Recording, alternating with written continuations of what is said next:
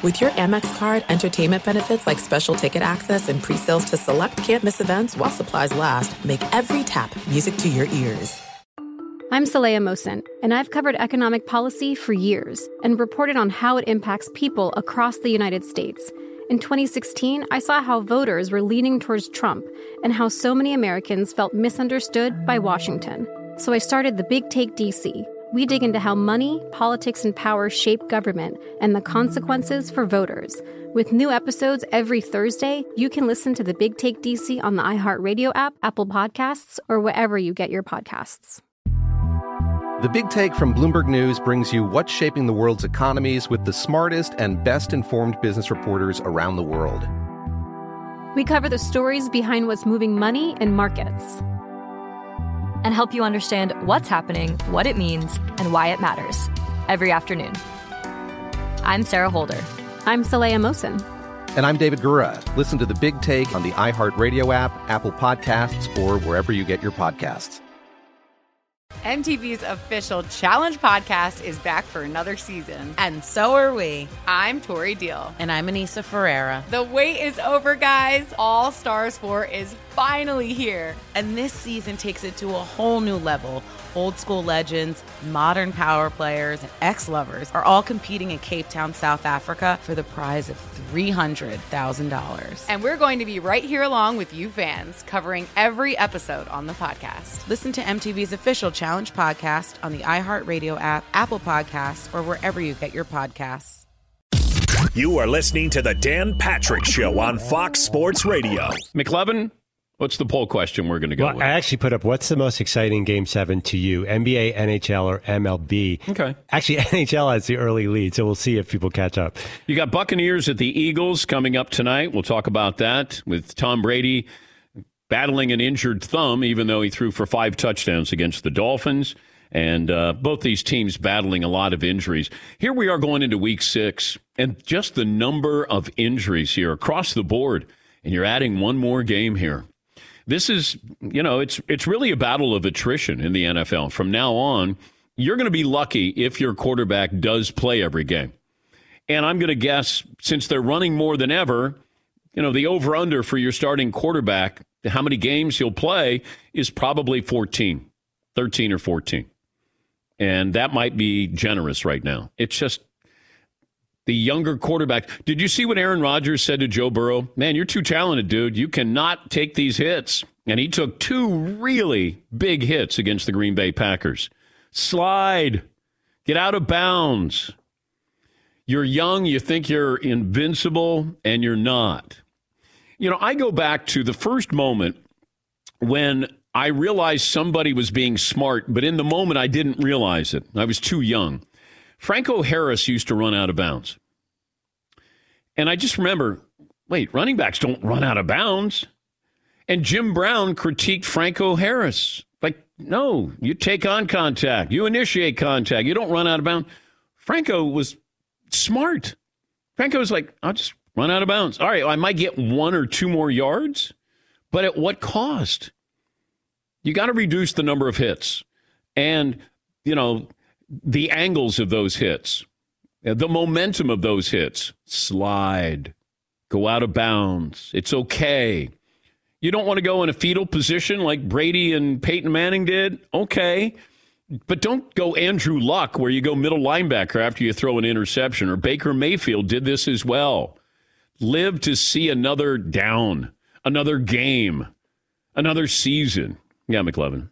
But Lamar Jackson's not running out of bounds. In fact, he's faking the guy and pretending. I know. He makes me nervous. I know. He did get knocked out of the playoff game with a concussion. I know. I say this every year. We'll continue to say this every year. For the last 15 years, get out of bounds. There's no shame. Like the entertainment part of this, I understand it. Like there's no shame. Just get out of bounds. It's okay. Nobody's going to, critique you like Jim Brown critiqued Franco Harris. You're a quarterback. Act like one. And that means be smart. All right. Let me get to Jim in Idaho, and then we'll talk about Kyrie Irving. All right. Hey, Jim.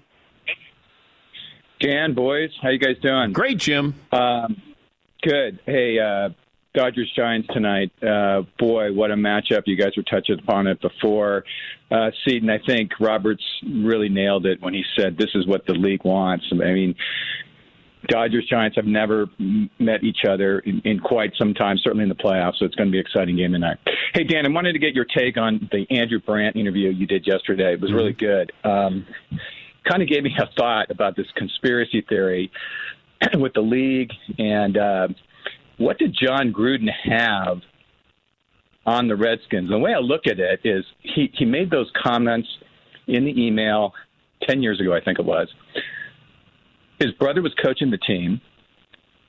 He had a relationship with Bruce Allen, given his days in Tampa Bay.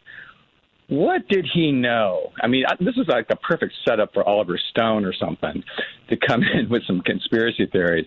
Just wanted to get your take on that. And finally, Dan, hey, it was my wife's 60th birthday 2 days ago. She is a big fan of yours by proxy because she sees me watching the simulcast and listening to you on my cell phone at the same time. So I'm a little nuts about it. But her name is Deb. If you can give her a shout-out for her 60th birthday, that'd be awesome.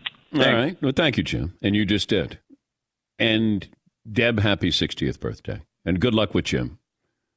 But I don't know anything about John Gruden's situation. I have a source who's involved in this, but I've asked, and the source doesn't know. Like, what else is at stake? What's at play here? Because it just felt like the focus went from the Washington football team to John Gruden. And John Gruden's probably going, wait, what happened? Yeah, they got emails when you were at ESPN and you sent those to Bruce Allen and with the Washington football team? Yeah. Yeah, they flagged a couple of those.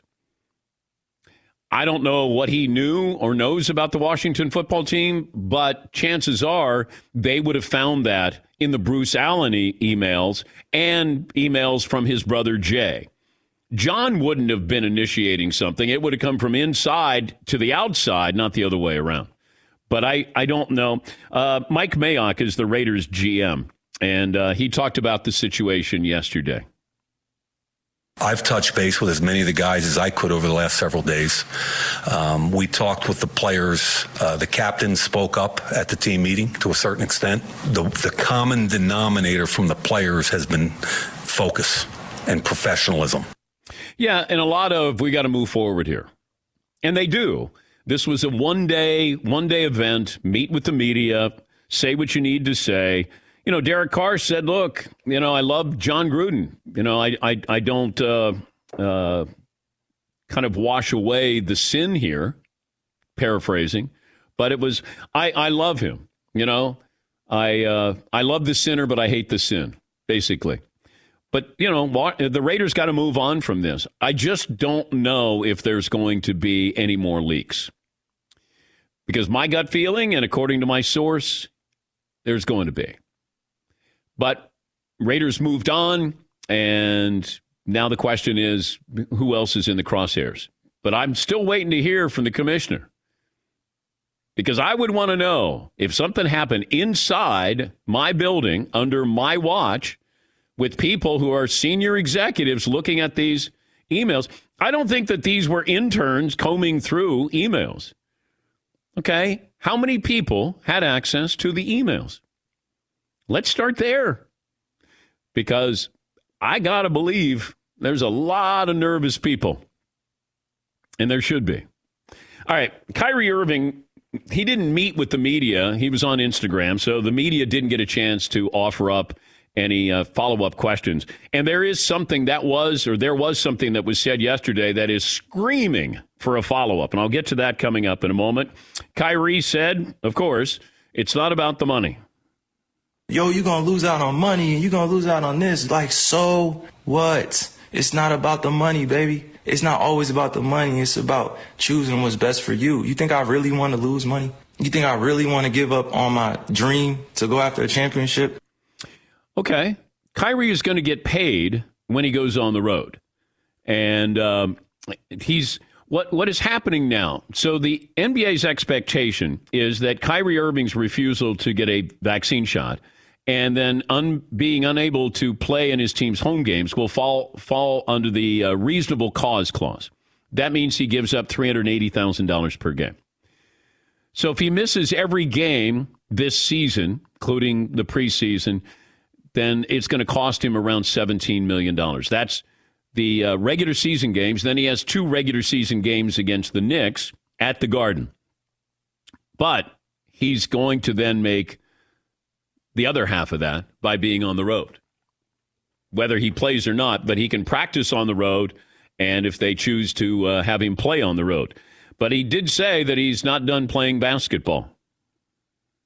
Don't believe that I'm retiring. Don't believe that, I'm going to give up this game for a vaccine mandate or staying unvaccinated. Don't believe any of that. Like, really be aware.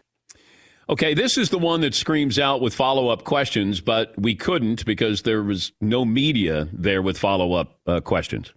All these people saying all these things about what's going on with me, and it's just not true. Pay attention to what's going on out in the real world. People are losing their jobs to these mandates. People are having to make choices with their own lives, which I respect. And I don't want to sit here and play on people's emotions either. Just use logic. What would you do? If you felt uncomfortable going into the season, when you were promised that you would have exemptions or that you didn't have to be forced to get the vaccine. This wasn't an issue before the season started. This wasn't something that I foresaw coming where I prepared for it. Okay, he was promised exemptions. That's where, if I'm allowed to ask a question of Kyrie, because Kyrie will say, hey, respect my privacy while speaking publicly about this, and then wanting to speak on behalf of those that don't want to get the vaccine. You can't have it. I can't respect your privacy if you keep talking about it and you want to talk about those who don't have a voice. Then can I not ask you a follow-up question? And who promised you something? That's what I want to know. If he was lied to by the NBA, by the Nets. Look, I'm open-minded to this. I'd just like to know. Do I care if he plays in the NBA this year? I don't. If he does play, great. He's a wonderful talent. But you don't want to play. You sort of want to play. If I'm the Nets, I don't want you to sort of want to play. It's called a team. You want to make a decision for you individually, then you make it. But you can't sort of make a decision because the team has to make a decision. And the team should move on. And I don't know if Kyrie gets traded. Why would you want Kyrie? If he's not going to be vaccinated, okay, you can go to another city, another state where, he doesn't face, these mandates. Okay. But this isn't the first time we've had, what's Kyrie thinking? And it's not going to be the last time we have something where we go, what's Kyrie thinking? Or why did he say that? Or why did he do that? He did put his money where his mouth is when you think about it, because everybody's like, oh, okay, you don't want to get vaccinated. Put your money where your mouth is. He did. So I can respect that. But if you're not going to play, then just don't play. I don't think you're being fair to your team. You're being selfish if you want to still be part of a team. You don't want to be part of a team? This is on you. Go ahead.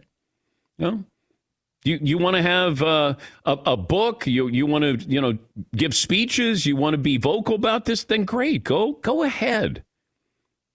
But it felt like it was somebody who was doing a class project and threw it together at the last minute, and it just didn't feel like it was fully vetted. Where you're really looking at some strong points here. I think you owe it to the media and to this story. Tell us who promised you what. That's what I'd want to know. That's the only thing I want to know right now. Who promised you this? What did they promise you? Were you told you didn't have to do this? Okay, we're told things, it feels like on a weekly, a monthly basis. Where you go into a city or go into a state, what do I have to do? Hey, I was told this. Hey, I don't need my vaccination card going into a restaurant in New York. No, you do this week. We hear this all the time. We adapt. We may not like it. Hey, you got to have a mask on. I didn't bring one. Well, here, we're going to give you one. Okay, you got to adapt. We've been told a lot of things for the last year and a half on this. But I think you understand that this is a moving target here. And if Kyrie doesn't want to play, doesn't have to play. And you know what? We won't miss him. But you can't be both. You can't be sort of a part-time player, with the Nets, that they want to move on. And this was going to be their year when you think about it. Everybody healthy? Yeah, Paul. It's weird. I don't want to speak out of school here, but I respect anyone who stands up for something, is willing to give up their salary for something they really believe in. If that's what he is, altruistic about this, then great. But there's a lot of people, I'm not saying me, I'm saying what I saw a response on social media yesterday was this guy is just doing it for attention. He's taking a situation and making it about him, which is what he's been known for a bit in the past. So a lot of people doubt his intentions. But how does he benefit? Attention. But he's already got money. I think he's got a ring, right, with the Cleveland. But what do you do with that attention? Some people like it for the sake of it. Some people like to be stirring the drink and the focal point and stirring the pot. Okay. That's what a lot of people think.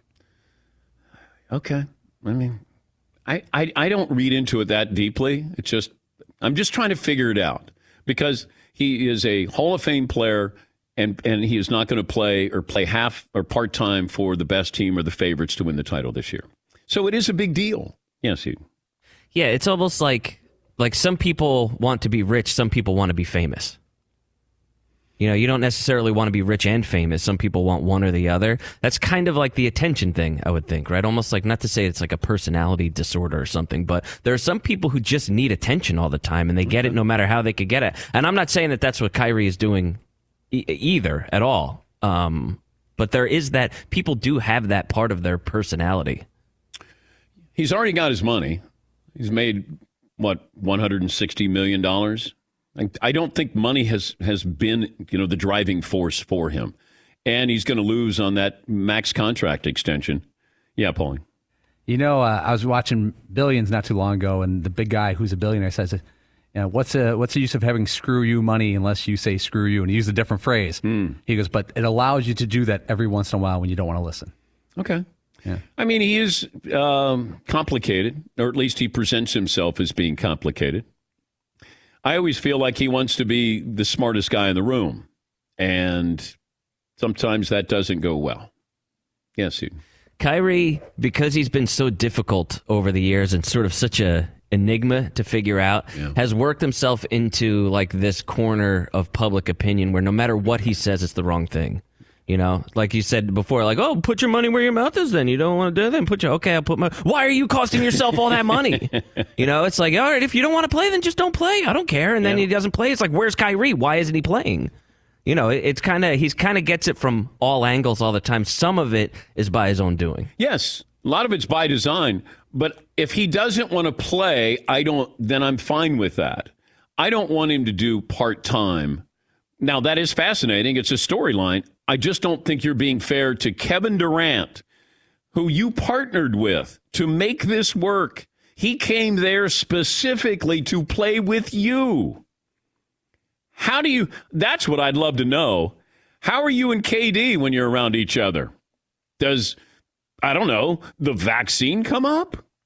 Does, see you on the road? Okay. Just feels like it's sort of hanging there. And if you don't want to play, don't play. But you can't say respect my privacy, but then you want to talk about this. If you don't, I'll respect your privacy. Don't say anything. Or let us talk to you. We've invited him through his agent. Nothing wrong with somebody, clarifying something or giving you a different thought on something. I'm open-minded to it. I'd love to know who promised him something and what was promised in fairness to him. Thanks for listening to the Dan Patrick Show podcast. Be sure to catch us live every weekday morning, 9 to noon Eastern or 6 to 9 Pacific on Fox Sports Radio. Find your local station for the Dan Patrick Show at foxsportsradio.com or stream us live every day on the iHeartRadio app by searching FSR. Or stream us live on the Peacock app.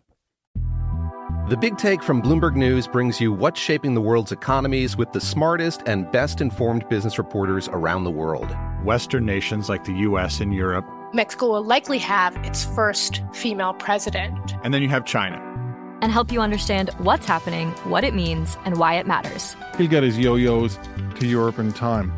But the longer this drags on, the more worried he's getting. They knew that they needed to do this as fast as they possibly could to get a drug on the market as fast as they could. I'm David Gura. I'm Sarah Holder. I'm Saleha Mohsen. We cover the stories behind what's moving money and markets. Basically, everyone was expecting, if not a calamity, certainly a recession. But the problem is that paperwork, as our reporting showed, is fake. As someone who's covering the market, I'm often very worried about an imminent collapse. I'm thinking about it quite often. Listen to The Big Take on the iHeartRadio app, Apple Podcasts, or wherever you get your podcasts. I'm Saleha Mohsen, and I've covered economic policy for years and reported on how it impacts people across the United States. In 2016, I saw how voters were leaning towards Trump and how so many Americans felt misunderstood by Washington. So I started The Big Take DC. We dig into how money, politics, and power shape government and the consequences for voters. It's an election year, so there's a lot of focus on the voters that TikTok is reaching. The initial reaction is like, oh, things are looking so resilient. I don't want to be too pessimistic, but I just don't see the political will down in Washington right now to change their tune. I think the American electorate has been signaling that it expects a rematch of the 2020 election. These are unprecedented times. With new episodes every Thursday, you can listen to The Big Take DC on the iHeartRadio app, Apple Podcasts, or wherever you get your podcasts. The Nikki Glaser Podcast. Her roast of Tom Brady stole the show. Now she's talking about it on the latest episode of the Nikki Glaser Podcast. I said, tell Tom Brady that I'm the Tom Brady of roasting. Lots of people roasted the GOAT, but only Nikki is still being talked about. Every time I refresh my DMs, it's 14 blue check marks of people I didn't even know who knew me are writing like paragraphs to me. Hear that in all episodes of the Nikki Glaser Podcast on America's #1 podcast network, iHeart. Open your free iHeart app and search the Nikki Glaser Podcast to start listening. MTV's official Challenge podcast is back for another season. And guess what? So are we. Just in case you forgot, I'm Tori Deal. I'm a 6-time finalist and a Challenge champion. And I'm Anissa Ferreira, and I've been gracing your screens for the last 2 decades.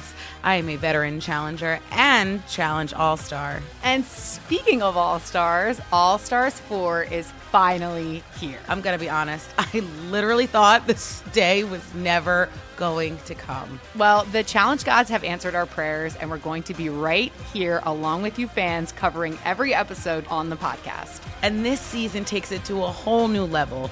Old school legends, modern power players, redemption seekers, and ex-lovers are all competing in Cape Town, South Africa for the prize of $300,000. Anyone can win, relationships matter, and only one All-Star will claim the title of Challenge champion. Listen to MTV's official Challenge podcast on the iHeartRadio app, Apple Podcasts, or wherever you get your podcasts. All right, get Chris Mannix in here, Sports Illustrated. You sure you want to join us, Mannix? I consider myself medium successful and mildly compensated. We go with that. Yeah, sure. How's boxing, by the way? You Tyson Fury, Deontay Wilder, are we going to see a part 4? No, we won't see a part 4. I think in Tyson Fury's mind, in the minds of everybody, he settled it. That was the second time he has battered and beaten Deontay Wilder, but that was probably the best fight I've ever attended live. I mean, that was 2 6'7" plus heavyweights bombing away at each other over the course of 11 rounds. It was incredibly gripping, and it proves, Dan, something I've often said, that when boxing's at the highest level and fought like that, there's almost no sport better than it. Like I've been to a lot of places and a lot of atmospheres. That was right up there with the best atmospheres I've ever experienced. Okay, what's next for Tyson Fury? Well, he's probably going to have to defend his title in a mandatory challenge against a guy named Dillian White, who is a very good top 5 guy over in the UK. It's a pretty big fight over in the UK. They might be able to sell out a indoor soccer stadium or an arena of some kind. They'll do a big number. And then he'll face the winner of Anthony Joshua against Alexander Usyk, the rematch, which will take place in the first quarter of 2022, and that fight will be for the first undisputed championship that we've had in probably 20 years since Lennox Lewis held all those belts. So it was a big night last weekend for Tyson Fury, and 2022 could be even bigger. we love to rank these heavyweights, and usually it's not somebody from the last 25 years who gets included in there. But how does Tyson Fury get into that big list of great heavyweights of all time, or is he already there? I think he's making his way up that list. I know it's sacrilegious to suggest that a Tyson Fury could handle a Muhammad Ali or a George Foreman from back in his prime or Joe Frazier. But one thing Tyson Fury does that so far in this era no fighter's been able to figure out, and I'm not sure who would figure out in that era, is he leans on you. And one of his tactics is to take that huge 6'9", 277-pound frame in the early rounds, get close, and then lean on you. So you are literally carrying him over the course of the fight. He did it to Deontay Wilder dozens of times in that fight. And that's why after the third round, into the fifth and sixth, you saw Deontay Wilder sitting on that stool longer than Tyson Fury was, for sure, right up until the very second that bell rang. That's because Fury just drapes that body over you and makes you hold him up. He knows how to sap your energy. And I don't know how guys would deal with it. He's just so big and so long that I don't know how a guy from any era would be able to handle that type of tactic. Yeah, I remember with Lennox Lewis, he was just so big and had such reach. That's why Mike Tyson never wanted to fight him, because he knew he would lose, because Lennox Lewis was bigger and knew how to box better than Mike did. But Tyson Fury, he looks like, because of his dad bod, he gets into the ring and you go, man, he's going to get pounded. And then the next thing you know, he doesn't look like the baddest man on the planet when he gets into the ring. No, he was criticized early in his career for not being a power puncher. I don't know how a guy 6'9", 277 cannot be powerful. That doesn't really jive with me. One thing about him is that he's been boxing, as he likes to say, since he was, out of the womb. His family, he comes from a fighting family, and he has been boxing for an incredibly long time. So he is as skilled as any heavyweight that I've ever seen, and uses every tool that he has in the toolbox in all of these fights. I mean, Tyson Fury, to his credit, doesn't like to compare himself to fighters from other eras, doesn't like to say, I beat fighter X, fighter Y, fighter Z, but when you have a guy that size that can do the things he does, and it's not accidental, it's a tactic, it's a strategy. When you have guys that big that can do what he can do, it's just very hard to see pathways for people to beat him. He's Chris Mannix. He covers boxing, obviously, and the NBA for Sports Illustrated, senior NBA writer. What was Kyrie Irving saying last night? I have watched that 20-minute video 4.5 times maybe at this point. I'm not really sure what he was saying. He's saying he's not retiring. Okay, that's somewhat of news, because that was setting him in the water supply a little bit. But I'm still not sure why he's not being vaccinated. Is he not being vaccinated because he's anti-vaccine and he doesn't trust it? Is he not being vaccinated because he's trying to be some kind of man of the people to stand up for the people that are losing their jobs because of these vaccine mandates? I can tell you, just talking to a couple of people within the Nets organization after Kyrie put that was an aggravating video to some people in Brooklyn, because he really didn't answer any of the questions that people have about his reasoning for not getting the vaccine, and he gave no real timetable for when he might come to a decision to make a return. So they are operating blindly on the future of Kyrie Irving in Brooklyn. Yeah, I wondered when he said, the only part that stood out where, there's no follow-up questions, is he was given permission. Who gave him permission, and what did they give him permission to do or not do? I don't know he's given permission by the NBA not to get vaccinated. I mean, I guess that's one way of framing it. Kyrie clearly, the New York City mandate clearly took Kyrie by surprise, because Kyrie's an influential member of the players' union, and he's a big reason, or one of the reasons at least, that the union didn't go for vaccine mandates when the NBA pushed it. So Kyrie went into the offseason thinking he could do his thing. He'd be subject to these protocols, which are insane, by the way. I know a number of players that got vaccinated just to avoid having to basically be a second-class citizen within your locker room and within your team. But he went into the offseason thinking, if I go through this, then I don't have to get vaccinated. Then the city of New York steps in. They say no exemption for him. And I think that's really thrown Kyrie over the last month. I think for a while he believed that something would happen, something would change, and he would get vaccinated. And I'll be honest, Dan, the New York law doesn't make a lot of sense, mostly because on October 25th, Bradley Beal is going to come to Barclays and play.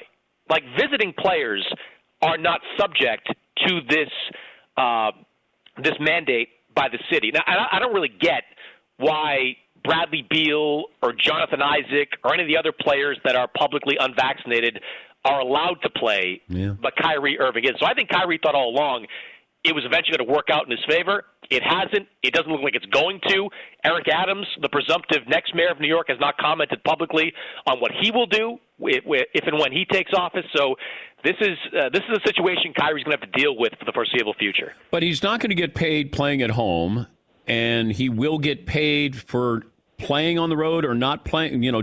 Joining the team on the road. Do I have that? So correct? The Nets can't. This is the Nets' decision to basically send him away. It's Sean Marks, it's Joe Tsai, who have decided it's not tenable, and I understand that, to have Kyrie participating in practices but only playing in just under half the games of the season. He can't play at Barclays. He can't play at Madison Square Garden. That's 2 more games added on to that. So he'll get just under half of his salary, which I believe is between $15 and $16 million for this season if he doesn't play. You got an opinion on the Lakers so far in preseason? Feels like everybody does. Well, it's not good. but the question is, like, we got to pump the brakes on the Lakers, though. It's going to be well after Christmas, I think, before we can make any kind of sweeping judgment. Not that I'm not prone to do that anyway, but I think it's going to be after Christmas before we can make any judgment of the Lakers. They're just, they're down Ariza. Taylor Horton-Tucker hurt a lot worse. I was talking to Frank Vogel about this a couple of weeks ago, and Horton-Tucker was probably going to be a starter with that team, and they were counting on him to take on the responsibility of defending the best wing player on an opposing team. So that's a big loss for them to see him go out for whatever it's going to be, 4 to 6 weeks with that thumb injury. I think they're going to have a lot of problems early on. They might start the season 5-7, 15-16, something like that. But after Christmas, when everybody gets healthy and everybody kind of figures out kind of what their roles are with the team, that's when I want to see what this Laker team looks like. I'm still not a huge believer in going to get Russ and not going to get going to go up to Sacramento to make that deal for Buddy Hield, but I don't think you can judge them until we get well past the midway point of the season. Do you want to join me on the Golden State bandwagon again? You're predicting championship? What does the bandwagon look like? Well, there's plenty of seats, but I'm going Western Conference Finals. Ooh. You're obviously believing Klay Thompson looks like Klay Thompson when he comes back. Yes. I'm not so sure in year one he's going to do that. I was talking to this coach about Klay last week, and the one thing he said was like, look, Klay's going to come back. He's going to be shooting the ball great. But what made Klay such a huge impact player for that team was his ability to, pump fake you and go off the dribble and make shots. Is he going to have the same bounce in year one coming off those 2 injuries? And defensively, he was a high-level defensive guy for that team during his best years. That's probably going to suffer because he's trying to come back from this injury. It's pure speculation at this point because we don't know what Klay looks like. But I don't see him being more than 75-80% of the player he was. And if that's the case, the West is so good that I don't see Golden State getting there. All right. Yeah, just throwing it out there. It's a nice bandwagon to be on. It's better than some of the bandwagons I've jumped on over the years. Yeah, that's true. Yeah. It's plenty of room, though. Plenty of room on the Golden State bandwagon. Hey, it's great to talk to you again, buddy. Thank you. Safe travels. You got it, Dan. That's Chris Mannix, Sports Illustrated, NBA senior writer. Thanks for listening to the Dan Patrick Show podcast. Be sure to catch us live every weekday morning, 9 until noon Eastern, 6 to 9 Pacific on Fox Sports Radio. And you can find us on the iHeartRadio app at FSR or stream us live on the Peacock app. He's Mike Harmon. I'm Dan Byer. We have a brand new fantasy football podcast called I Want Your Flex. Twice a week, every Tuesday and Friday, we come up with new episodes to not only look back at what happened, what you need to do at that minute, and also look ahead of what's coming up in the fantasy football world. That's right, Dan. Every week we're going to scour the waiver wire to find the pickups to turbo boost your fantasy lineup, sits, starts, fantasy football players' rankings to get you ready to dominate the competition. Listen to I Want Your Flex with Mike Harmon and me, Dan Byer, on the iHeartRadio app, Apple Podcasts, and wherever you get your podcasts. The Big Take from Bloomberg News brings you what's shaping the world's economies with the smartest and best-informed business reporters around the world. Western nations like the U.S. and Europe. Mexico will likely have its first female president. And then you have China. And help you understand what's happening, what it means, and why it matters. He'll get his yo-yos to Europe in time. But the longer this drags on, the more worried he's getting. They knew that they needed to do this as fast as they possibly could to get a drug on the market as fast as they could. I'm David Gura. I'm Sarah Holder. I'm Saleha Mohsen. We cover the stories behind what's moving money and markets. Basically, everyone was expecting, if not a calamity, certainly a recession. But the problem is that paperwork, as our reporting showed, is fake. As someone who's covering the market, I'm often very worried about an imminent collapse. I'm thinking about it quite often. Listen to The Big Take on the iHeartRadio app, Apple Podcasts, or wherever you get your podcasts. I'm Saleha Mohsen, and I've covered economic policy for years and reported on how it impacts people across the United States. In 2016, I saw how voters were leaning towards Trump and how so many Americans felt misunderstood by Washington. So I started The Big Take DC.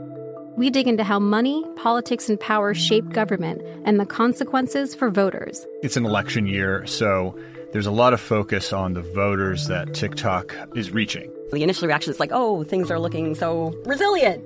I don't want to be too pessimistic, but I just don't see the political will down in Washington right now to change their tune. I think the American electorate has been signaling that it expects a rematch of the 2020 election. These are unprecedented times. With new episodes every Thursday, you can listen to The Big Take DC on the iHeartRadio app, Apple Podcasts, or wherever you get your podcasts. MTV's official Challenge podcast is back for another season. And guess what? So are we. Just in case you forgot, I'm Tori Deal. I'm a 6-time finalist and a Challenge champion. And I'm Anissa Ferreira, and I've been gracing your screens for the last 2 decades. I am a veteran challenger and Challenge All-Star. And speaking of All-Stars, All-Stars 4 is finally here. I'm going to be honest. I literally thought this day was never going to come. Well, the Challenge gods have answered our prayers, and we're going to be right here along with you fans covering every episode on the podcast. And this season takes it to a whole new level. Old school legends, modern power players, redemption seekers, and ex-lovers are all competing in Cape Town, South Africa for the prize of $300,000. Anyone can win, relationships matter, and only one All-Star will claim the title of Challenge Champion. Listen to MTV's official Challenge podcast on the iHeartRadio app, Apple Podcasts, or wherever you get your podcasts. The Nikki Glaser Podcast. Her roast of Tom Brady stole the show. Now she's talking about it on the latest episode of the Nikki Glaser Podcast. I said, tell Tom Brady that I'm the Tom Brady of roasting. Lots of people roasted the GOAT, but only Nikki is still being talked about. Every time I refresh my DMs, it's 14 blue check marks of people I didn't even know who knew me are writing like paragraphs to me. Hear that in all episodes of the Nikki Glaser Podcast on America's #1 podcast network, iHeart. Open your free iHeart app and search the Nikki Glaser Podcast to start listening. Is Ron with us there, Paulie? Yes. All right, let me make the official introduction. Ron Darling, baseball analyst for TBS. He'll be joining Brian Anderson for the call tonight's winner-go-home National League Divisional Series between the Giants and the Dodgers. That starts at 9 Eastern on TBS. Ron, good to talk to you this morning. Introduce us to the Giants. Oh, boy. What a team, just a magical kind of year for them, whether it's their older players that have performed above what you thought they could do, whether the players that they've acquired that you didn't think would be great to have been, and then their stuff off the bench, best pinch hitting team. Just really, honestly, every time they needed something to happen, it happened for them. And that seems to bode well for Game 5. But you also, and I don't know if you believe in this, when you have that lineup that doesn't have the true star, it feels like they probably think, hey, one of us has to step up tonight, not just rely on, hey, Mookie Betts has to stand up there. That it almost feels like it's more dangerous with that lineup that feels like one of us has to take ownership tonight. Dan, that's a really good point. I think that they have spent the entire year with people saying that at some point they will decline, they will not play well, they'll be out of it, the Dodgers will overtake them. And each and every time they have stepped up, and I think they've done that probably better than any team as far as maximizing their 30 or 40-man roster. Everyone that came up, when you think about it, their closer right now is a kid that was up and down 4 times, that didn't perform well until September, and now he might be the difference maker if they move ahead. Explain these two pitchers, because I looked and I don't think they've lost it's been a long time, but between these two, like 39 starts. Does that sound accurate for these two going into this game? It does. It does. In fact, if you look at Webb, he hasn't lost since May 5th. If you look at Urias, he has in his last 23 starts with the Dodgers, they're 19-3. So when they take the mound, the home team wins. So it's going to be interesting to watch. The one, I guess, advantage maybe is that Urias has been there so many times. At 25 years old, he's got 7 postseason wins, which is remarkable. Wow. But this Logan Webb kid has just had, like the Giants, an amazing, magical year. Everything has gone his way. So, us skeptics are always wondering when it's going to end. But those people that think of great magical endings are thinking that's always going to go on. So who knows? Do the Giants have a lineup, though, that you would think was not built for that ballpark? But they're home run hitters. Everybody in the lineup can hit home runs. Are we getting to the point where it doesn't matter what ballpark teams are playing in? That's the better point, Dan. It doesn't matter where you play now. If you've got guys who have power, the fences really are irrelevant. Although in San Francisco they've moved the fences in 10 feet or less in 3 or 4 different areas in that ballpark. And in center field, it's 391 feet. And I remember when I was a kid playing in the Cape Cod League, Dennis Yarmouth center field was like 385. We thought that was the most ridiculous center field of all time. So think about these big leaguers with the big muscles trying to hit the ball 391. That really is a difference maker. But I go back to, I think Cleveland had a center field of 454 like many, many, many years ago. Like, that's crazy to have a center field that deep. And, Fenway's not deep. That's not even 400. Yeah, Cleveland, I remember Forbes Field in Pittsburgh. Yeah. They used to use the batting cage with the guys hit on before the game. They used to just park it in center field because they figured that no one could hit the ball out of the ballpark there. So, there was some Yankee Stadium, of course. All of the monuments were in play at some point. So certainly the game and the ballparks have changed. Circle 2 guys tonight, one for each team, where you say, this is the guy that's the key for the Giants. This is the guy, the key for the Dodgers. Okay, for the Giants, I'm not going to say a guy, but I do think because of their pinch hitting numbers, they have 18 home runs from pinch hitters. They've had some magical times. Late night Lamont Wade Jr. You get that nickname because you're great late in the game. I think he might do something for the Giants, and I think when I look at the Dodger team with all their stars, the guy that has been the best from the seventh inning on and later, if you include the postseason, who has 8 home runs to tie the game or put them ahead, is their catcher Will Smith. Those are the 2 guys I would look at tonight. We talk about the playoff format. Sometimes we look at the end results and then we're like, oh, you got to reseed. Everybody's angry now. The one-game playoff, it's that should the Dodgers be in a one-game playoff? My thought is, how about we say this before we start the season?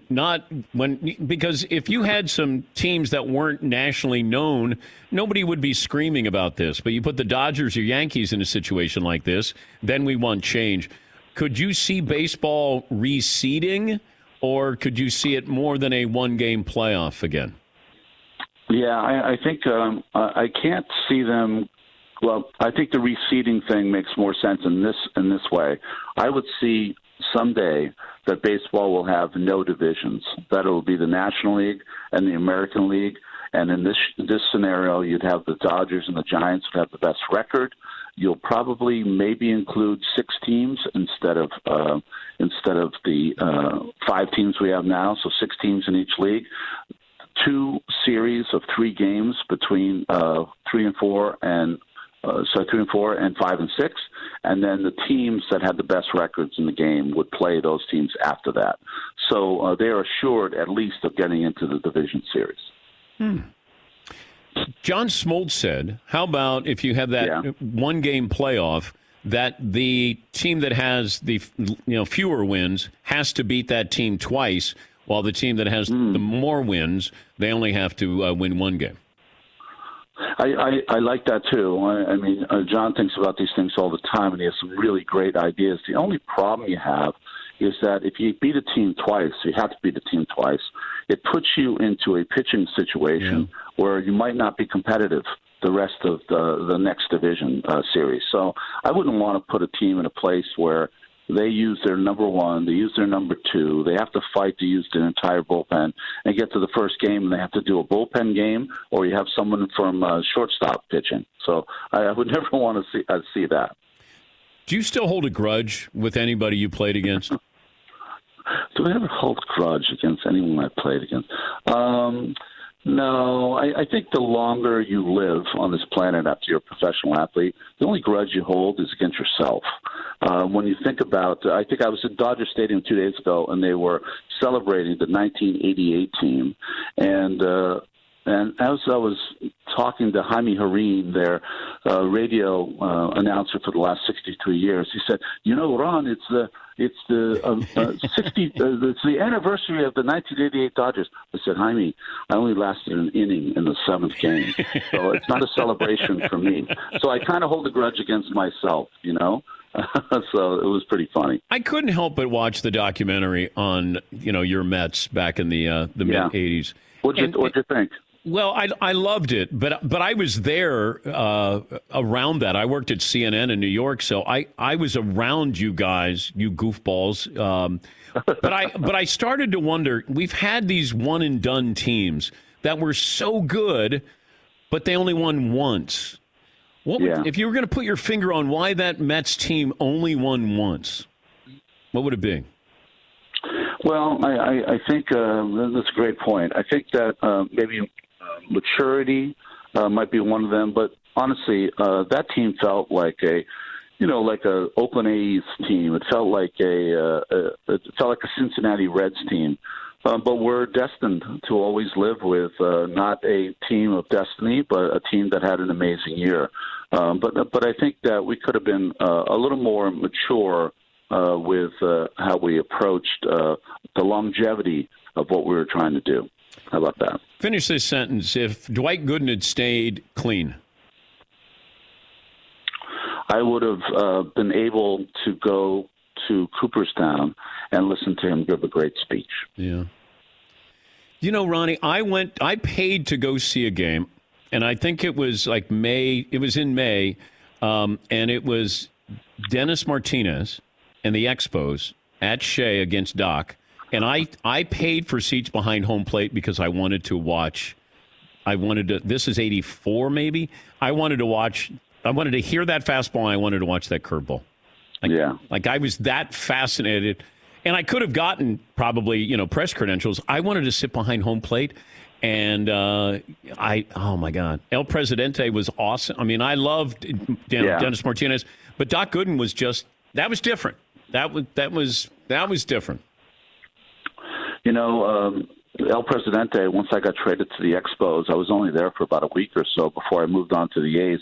He threw a perfect game in Los Angeles while I was there. So I got to see in the uniform a perfect game. And, boy, what a pitcher with capital Pitcher he was. But as far as Doc was concerned, I lived in the city for my entire career with the Mets, and he was the only athlete that I had ever played with, heard about, went to see, that the whole city would be buzzing if he pitched on a Friday night. I mean, the entire city. You would go to lunch, people would ask you about him. You would walk down the street, tell Doc hello. It was that kind of phenomenon. And I think we have, as a society, we love when teenagers can beat old men. It's one of the coolest things, I think, and that's what Doc had working. But did you think, if you were banking on Hall of Fame, you saw Strawberry and you saw Gooden, who would you have bet on if they were stocks? Which one would you have bought? I would have bought both because I thought, if you asked me then, I would have said it. I wouldn't have said it then, but I say it now. They were Bonds and Clemens, and that's the kind of career arc they were on. Yeah. And ironically, Bonds and Clemens aren't in the Hall of Fame either. So, but that's the kind of career that those two were supposed to have. 600 home runs, 300 wins, 4,000 strikeouts, 2,000 RBIs. That's where they were going. And it's a shame, but also I love those two guys. So I'm happy that they're in a good place right now. I'm happy they're still alive, Ron. Yeah, I mean that's really what it comes down to. They're alive. Yeah. Doc's alive. I mean that. Doc's alive. Darryl is thriving. As a preacher and trying to talk to people about some of the mistakes he's made. They're trying really hard to do great with their lives. What better thing than that? Great to talk to you. Have fun tonight, and thanks for joining us as always, Ron. Thank you, Dan. Appreciate it. Bye. That's Ronnie Darling. The Big Take from Bloomberg News brings you what's shaping the world's economies with the smartest and best-informed business reporters around the world. We cover the stories behind what's moving money and markets, and help you understand what's happening, what it means, and why it matters every afternoon. I'm Sarah Holder. I'm Saleha Mohsin. And I'm David Gura. Listen to The Big Take on the iHeartRadio app, Apple Podcasts, or wherever you get your podcasts. I'm Saleha Mohsin, and I've covered economic policy for years and reported on how it impacts people across the United States. In 2016, I saw how voters were leaning towards Trump and how so many Americans felt misunderstood by Washington. So I started The Big Take DC. We dig into how money, politics, and power shape government and the consequences for voters. With new episodes every Thursday, you can listen to The Big Take DC on the iHeartRadio app, Apple Podcasts, or wherever you get your podcasts. MTV's official Challenge podcast is back for another season. And so are we. I'm Tori Deal. And I'm Anissa Ferreira. The wait is over, guys. All Stars 4 is finally here. And this season takes it to a whole new level. Old school legends, modern power players, and ex-lovers are all competing in Cape Town, South Africa for the prize of $300,000. And we're going to be right here along with you fans, covering every episode on the podcast. Listen to MTV's official Challenge podcast on the iHeartRadio app, Apple Podcasts, or wherever you get your podcasts. What's up, everybody? This is Stephen A. Smith, host of the Stephen A. Smith Show podcast. Tune in every Monday, Wednesday, and Friday at the very least as I bring you all new episodes that feature the biggest headlines in the world of sports, pop culture, business, and I answer your phone calls and respond to your tweets. You'll hear my unfiltered opinions and straight-shooter interviews with top celebrities and game changers. All that and more. So listen to the Stephen A. Smith Show podcast on the iHeartRadio app, Apple Podcasts, or wherever you get your podcast.